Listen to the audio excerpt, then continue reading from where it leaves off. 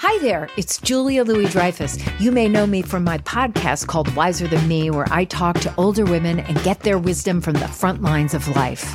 I was amazed by how many people told me our show made them look forward to getting older, which is why I'm here to talk about season 2 of the show. Sally Field, Billie Jean King, Beverly Johnson, Ina Garten, Bonnie Raitt, just to name a few. All hail old women. Wiser Than Me season 2 is out now from Lemonada Media. This is Merriam-Webster's Word of the Day podcast for Monday, June 10th. Brought to you by the new Merriam-Webster's Advanced Learners English Dictionary, designed for students and teachers of English as a second language. Learn more at learnersdictionary.com. The word of the day today is chilblain, spelled CHIL-blayn. Chilblain is a noun that means an inflammatory swelling or sore caused by exposure, as of the feet or hands, to cold.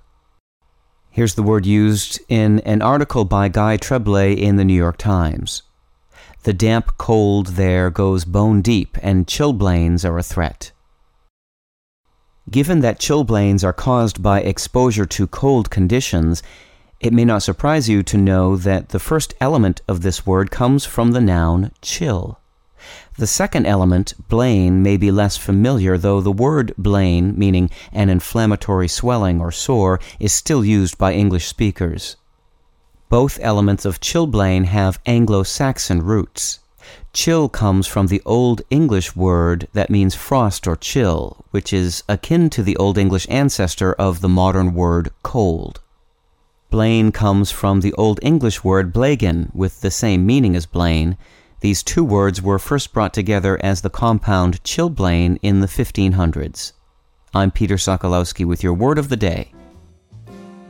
Visit the all-new learnersdictionary.com, the ultimate online home for teachers and learners of English. A free online dictionary, audio pronunciations, custom study lists, and interactive exercises are available now at learnersdictionary.com.